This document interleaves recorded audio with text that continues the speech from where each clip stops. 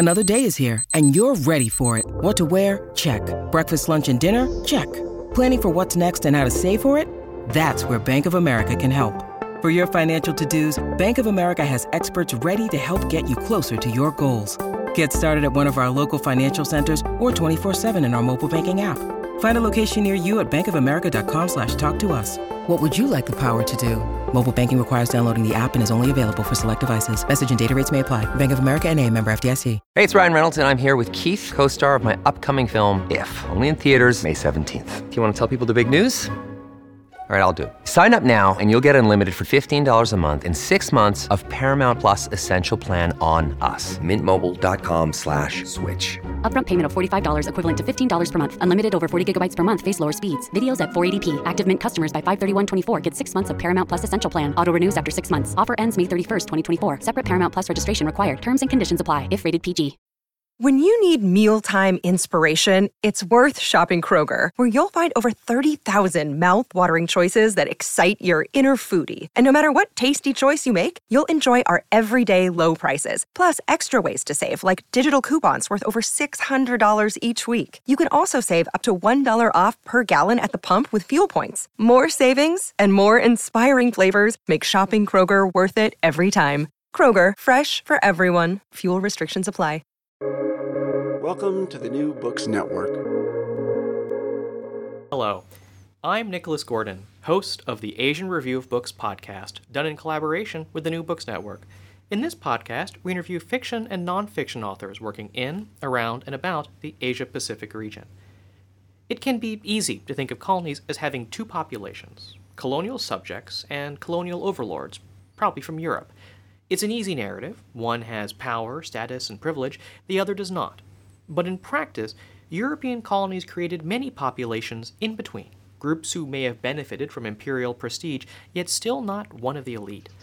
Britain's almost 2.5 centuries long presence in India created its own local Eurasian community, the Anglo-Indians, descendants of marriages between English or other Europeans and local Indians. They're the subject of a recent book from Uther Charlton Stevens, himself of Anglo-Indian descent, titled Anglo-India and the End of Empire, published by Hearst earlier this year. Uther is a fellow of the Royal Asiatic Society and the author of Anglo-Indians and Minority Politics in South Asia. He earned his doctorate in history from the University of Oxford. He spent his early childhood in colonial Hong Kong. Born in Firozpur, his Anglo-Indian father grew up in Bangalore before migrating to England. Today, Uther and I talk about the Anglo-Indian community, beneficiaries of, yet also ignored, by the British Empire, and this community's efforts to find a place for themselves in either the UK or an independent India. So, Uther, thanks for coming on the show today. Perhaps it's best to start with, who exactly were the Anglo-Indians? What made them different from either the British in India or the local Indian community? Thank you so much for having me, Nicholas.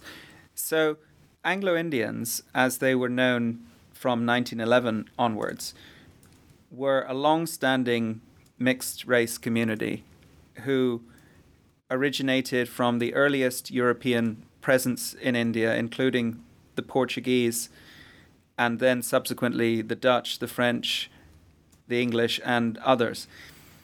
And their position changed over time because early in the East India Company period, in the 1680s, the East India Company actually encouraged marriages with local women, and not just Indian women, but Indo-Portuguese and Indo-French women. And they were very concerned primarily not about race and color at that point, but about ensuring that the children of these unions would be raised as Protestants and not as Catholics. So the attitude to children of mixed race and then an intergenerational community of mixed European and Indian descent changed over time as racial attitudes emerged and developed through the 19th century. In terms of comparing them with other Indian communities, they had a relatively privileged position with special jobs that were earmarked for them or later reserved for them formally on the railways, in the telegraphs, in the customs department, areas that were seen as strategic by the British that underpinned the security of British rule in India, which we know as the Raj. And So they believed that the Anglo-Indians were going to be loyal to the British because they spoke English and they were culturally orientated towards Europe and towards Britain, and they were predominantly or almost exclusively Christian. So I think many of this community at least gets its start from, mixed race relationships, mixed race marriages between, say, English soldiers and sailors who were there from the company, and I guess actual soldiers later, and local Indian women. At the time, how were these marriages seen, both by, I guess, the colonial government and by local Indian communities? So, as I've mentioned, these marriages were sometimes with already mixed race women who were Indo-French or Indo-Portuguese, and so the attitudes also changed over time. In the early period, the English and the British were concerned with religion more than they were with color and class. And this was the world of the late Mughal Empire. And the Indian attitudes would depend also on religious affiliation. So generally speaking, the Mughals and Muslims were more tolerant of intermarriages across these racial and religious boundaries, provided that it was between more elite status men or important mercenary officers who came to train the Mughal armies. And therefore, it really depended on the class and caste of the individuals concerned. The pattern was overwhelmingly European men and Indian women, especially in that early period, because very few European women came out to India in that period. So you did get some examples of very high status Indian women who married European men who were also high status, but they tended to be Muslim women. Some cases of high caste women, such as a Rajput woman who was the mother of Sikandar Sahib, the founder of Skinner's Horse, which lives on in the Indian Army as a tank regiment. So there were different levels of class and caste origins, and there were formal marriages, and there was concubinage, and there were informal liaisons. So you had this whole spectrum.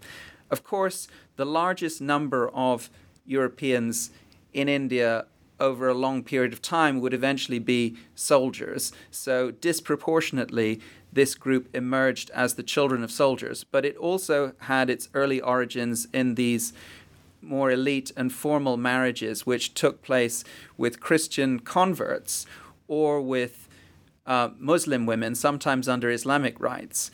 And when the woman concerned was a Hindu, she would usually convert, or the children would be raised as Christian, and she would typically lose caste. So her position within the Hindu caste system would be that she would effectively be ejected from her own family and community. That helps to explain why, as well as the fact that the British would ultimately create a lot of orphanage institutions for many of these children. They were very culturally orientated towards Britain, and they spoke English from a very early stage in this process. So that's how a lot of how the Indians responded to these relationships, to this community. What about the British? And maybe we kind of talk a bit more about the class side of things here. I know in your book there's kind of a lot of discussions about the Anglo-Indians' connection to Britain, to the metropole, whether or not they could, were able to, should, were allowed to be part of the prestigious imperial institutions at the time, especially things like education. So how did this community relate to the British side of things, especially when it comes to things like class? So that is a long and complicated story, of course, and it goes through various phases. But the important turning point, I would say, is clusters around the 1790s. So from 1786 to 1808, there were a series of company prohibitions which barred mixed-race men from serving in the company's armies. Individual men of mixed descent continued to evade this ban, but it meant that there was a large economic displacement for mixed-race men. And the interesting thing is that early in the 19th century, this didn't really affect mixed-race women as much. So as late as 1820, you would find that the majority of East India Company officers in a presidency like Bengal were married to women of mixed descent. So they tended to merge back into the British community in that early period. And that helps to explain how it becomes invisible, but you have many British families in Britain that have traces of Indian DNA as a result of that, because the female line merged back into British society. But what happened was that these economic prohibitions on mixed-race men's employment started to force the creation of a separate group apart from the British. They wanted to be included with the British. They understood nationality and their identity in the way that most people did at that time, which is that this comes from your father. You are the same nationality as your father. So there was a demand to be accepted as the sons of the British, that they should be regarded as British. But increasingly, the boys were not treated that way, whereas the girls continued to be seen as suitable brides early in the 19th century. Then as the 19th century goes along, there's an increase in racial prejudice aligned with racial ideologies, new ideas about color and race and scientific racism, so-called. So these theories about race and theories about the racially mixed, concepts that they might be infertile, ridiculous ideas that were prevalent at the time and considered scientific, those affected their position. And then also later in the 19th century, Eurasians, as they were then called, were the subjects of a lot of negative stereotypes in literature. So definitely there was a strong class component which persisted all the way through to Indian independence in 1947 in the position of the Anglo-Indian group. But increasingly they faced color and racial prejudice which intersected with this class understanding of their position. So there are a few names that kind of pop up throughout the book, time and time again, for obvious reasons, as we'll get into. And these are some of the leaders of the Anglican community, especially I think in the kind of the 20th century. And those are names like Henry Gidney and Frank Anthony, people who tried to organize the Anglican community. And I wonder if you could share a bit more about their stories, what drove them to, I guess, to kind of take on this leadership role and what their objectives were for the Anglo-Indians. Well, Sir Henry Gidney, he was eventually knighted, was an incredibly colourful personality, a very buoyant individual. He was rather rotund for most of his life. He was incredibly well dressed. He always wore three-piece suits and often wore spats and a monocle. So he was regarded allegedly as a mould of fashion in the Indian Legislative Assembly. And he had a very illustrious career even before entering politics as an ophthalmologic surgeon who had been involved in the Indian Medical Service and fought or served in the Boxer Rebellion in China. During the First World War, he was in charge of a hospital. And then in the 1920s, he entered into a competition, a political struggle with another Anglo-Indian leader called John Abbott. And John Abbott probably, having been born in Scotland, looked European, whereas Gidney more obviously looked like a mixed-race man of colour. So his political ascendancy was a challenge to some of the Anglo-Indians who were particularly aligned with Britain. And Gidney certainly was incredibly loyal to Britain and the Crown, but he tried to triangulate a new position for the Anglo-Indian community and to slowly nudge them in the direction of embracing India as their motherland. So he suggested that Britain should be seen as their fatherland and India as their motherland. He was not in any way trying to break the Anglo-Indian connection with Britain. He was just trying to make Anglo-Indians feel more comfortable in the colonial world in which they lived. They had a very strong British-aligned identity, and he wanted them to incorporate their Indian side in a more comfortable, self-confident way, and to basically to accept that they were a community of mixed descent, whereas there were many individuals that I talk about in the book who were ashamed and tried to conceal their mixed race heritage in order to succeed in marriages or in their careers. It does sound like an attempt to build this, I guess, synthesis of identities. It seems like it would be harder to do as the world becomes more nationalist, becomes more, I guess, singular in kind of what someone is. So that's the mission which Frank Anthony inherits. So Gidney died in 1942. He was incredibly demoralized and depressed as a result of the Cripps mission that happened in that year, when, having had all of these special measures for this community, all of this reserved employment in the railways and special nomination to the legislatures, Sir Stafford Cripps came out to India and was offering the Indian nationalist leaders a path to independence in return for their cooperation in the Second World War. It wasn't sufficient what was being offered, but had it been accepted, there were no provisions that were put in place for the Anglo-Indian community. So it seemed like suddenly the position would be completely pulled, the rug would be pulled from under their feet. And I think that the shock of the Cripps mission actually hastened Gidney's premature death in 1942. So that's when the young lawyer Frank Anthony takes over. And he has a more difficult task in some ways of trying to radically reorientate Anglo-Indian identity towards Indian nationalism. So it's a step further than saying that Anglo-Indians have a British fatherland and an Indian motherland. It's a step towards accepting that Anglo-Indians will regard themselves as Anglo-Indians by community, but Indian by nationality. And some of the Anglo-Indian leaders, particularly in the Punjab, a man called Few, criticized Anthony vehemently, saying that we're not Indians.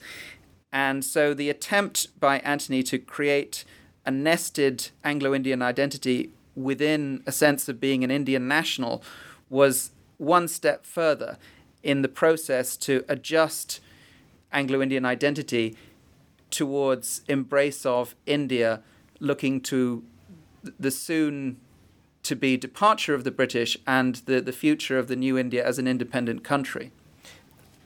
I want to talk about some of the people, I guess, most responsible for kind of building that new India, a lot of the Indian independence activists, like Nehru, like Jinnah, like others. And, I mean, obviously they do feature in this story, but the times when they emerge, and maybe I'm interpreting wrong, but to be frank, it doesn't seem like they're thinking about this problem at all. It's not something that's top of mind for them. But you, as someone who's actually studied this, how did the independence activists in India, the prominent politicians like Nehru, like Gandhi, like Jinnah, did they see the Anglo-Indian community as a question to be tackled, as a real problem to be resolved, or was it just a weird colonial holdover for them? Yes, I understand what you're driving at. So I think that Gandhi didn't really recognize the Anglo-Indian community as a political force, even though there is one interesting quote from him when he told the future Anglo-Burman leader Charles Haswell Campagnac that Anglo-Indians with their double blood and double intelligence could be leaders of a future India if they turned towards nationalism. But generally, Gandhi's attitude by the time of the Round Table Conferences in the 1930s was that the Congress Party represented all of India, and that he, in his representative capacity, heading the Congress Party in the Round Table Conferences in London, could speak for all of India.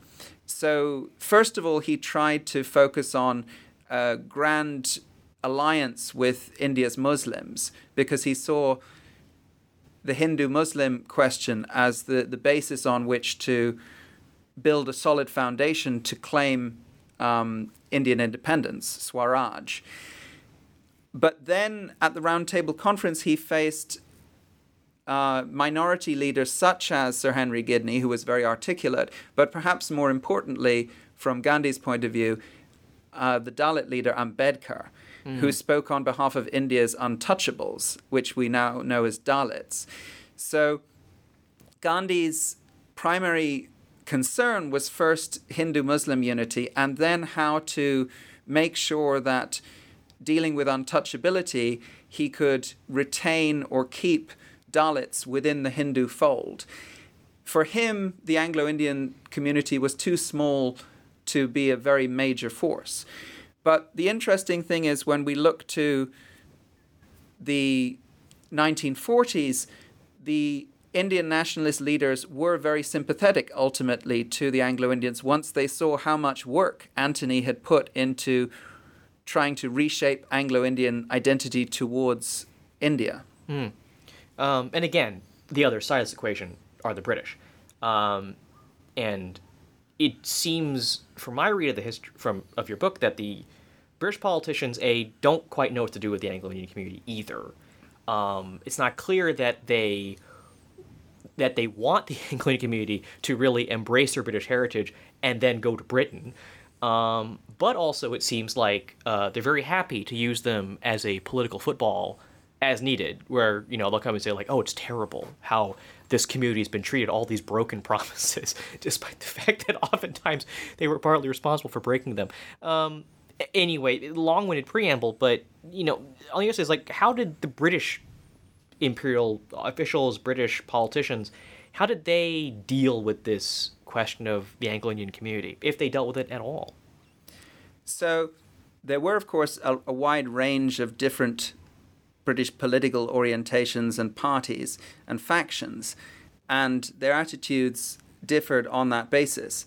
For the colonial administration in general, the Anglo-Indians were a useful force to buttress the security of the Raj, serving in the railways, the telegraph departments, in the auxiliary forces that guarded the railways. And then, at moments of crisis, the Great Rebellion of 1857 to 58, known as the Mutiny in British sources, and during the two world wars, they were very happy to enlist the loyal Anglo-Indians on behalf of the British Empire and to take advantage of their loyalty towards Britain and the Crown. But then, as is shown in my book, after these conflicts, they often then ill-treated them and ejected them once more from the military units which they had established or allowed them to enter into. So there was this seesaw, almost schizophrenic treatment of the community by the British colonial authorities. And then there were genuinely British individuals who sympathized with and worked for the Anglo-Indian community, others who saw the use that Anglo-Indians could be to the empire, and others, including actually socialists who wanted to get rid of the empire, who wanted to bring Indian independence about more quickly, like Sir Stafford Cripps, for whom the Anglo-Indians were simply an inconvenience, a sort of post-colonial hangover. And that could turn into a liability when India became independent, and these people weren't able to integrate because of their prior history and because of their identification with Britain. So again, when it comes to the waves of migration from India to Britain that included my own family, and also subsequent waves to Australia, to Canada, to New Zealand, and even a trickle to the United States, the attitude to their emigration was also filtered through this prism of looking at their skin color, their educational qualifications, were they desirable immigrants? And there wasn't a sympathetic appreciation of all that the community of Anglo-Indians had done for Britain and the obligation that Britain owed towards them. I got one more question about this community in general, before we can talk about maybe the bigger picture and the importance of the Anglo-Indian story. But I did want to focus on one particular proposal, seems like the wrong word, but one particular solution proposed by members of the community, which was to basically give the Anglo-Indians their own territory. Yes. Whether within India or like there's even like a thought to take the Andaman Islands and give that to the Anglo-Indians. But why this? Why was this an idea, a proposal that kept on popping up in these discussions to just give the Anglo-Indians their own land, their own community, their own polity, I guess, whether within India or otherwise? Well, I do think we have to look at the big picture of the 20th century, which was a century of the creation of new border lines, movements of people, displacements of people, the creation of new countries. So you had population exchanges between Turkey and Greece. You had the boundary lines that were created by the partition of India, which resulted in massive migrations of millions of people and ethnic cleansing and killings on an unprecedented scale. You had the creation of new nations, such as the State of Israel and Pakistan, which were founded on religious and ethnic identity lines. So it did seem, if you combine that with the colonial history of transferring colonies from one country to another after the First World War, or creating colonial enclaves in various places, this was a world in which it seemed quite normal that a territory could be found for a people in need of a homeland. And sometimes that was conceptualized as the Anglo-Indians should have a state within India, so that clustered around the McCluskey Gunj colony in modern Jharkhand. That was the most substantially enacted example, but there were other examples like Abbot Mount in the foothills of the Himalayas and Whitefield near to Bangalore in the state of Mysore. But even beyond the idea of a state within India that might be autonomous or might be in a similar position to Pakistan, conceivably, there was also the possibility that a new territory overseas could be created. And the most near-at-hand example was the Andaman Islands. Now, if the Andaman Islands had turned into Anglo-India, then would that have remained as part of a federal Indian nation? Would it have remained within the British Commonwealth? Would it have become an independent state? Those were all possible scenarios that Anglo-Indians could imagine. And the idea of cutting themselves adrift from the prejudices from both the British and the Indian side and creating their own country was therefore very attractive. And not only did those Anglo-Indians who strongly felt aligned with Britain engage in these kind of fantasies, it was also attractive to socialists who imagined a pan-Eurasianist future with other mixed-race peoples from Hong Kong, Singapore, what was then Malaya, Sri Lanka, Burma. They thought about a nation that they would call Eurasia, and they suggested what had been German New Guinea, taken over by the British, as a site for their new Eurasian nation, which was also discussed as potentially a socialist, collectivist nation. And therefore, that has parallels with left-wing socialist forms of Zionism. So I'm going to assume that this is a community that has been understudied. Their importance, their relevance history has been understudied. So in your view, I mean, why is it important to understand the history of the Anglo-Indian community, whether it's a conversation about India and its development, or the British Empire and how the empire started to decline in the latter half of the 20th century? What's missing by not having an understanding of the Anglo-Indian community? So it's definitely true that various Eurasian populations and mixed race groups have been rendered invisible, that they have been understudied. Thankfully, since the 1990s, there has been more and more writing on these groups, but relative to what there should be, they have been understudied. And I think that there are many reasons why we should look at Anglo-Indians and other Eurasian groups in Asia. The Anglo-Indian community specifically is really the oldest, largest, and most substantial mixed-race group that had a community identity in the world. Probably it didn't number much more than 200,000 people in 1947 at the moment of Indian independence. But that was still a large number of people relative to the British residents of colonial India. I don't include the army, but all of the merchants and the civil servants and the administrators. So it was a large enough group that it could buttress the British Raj quite substantially. And I think that it reveals to us the boundary line of all of these racial, color, and class issues in a way that we simply can't access in any other form.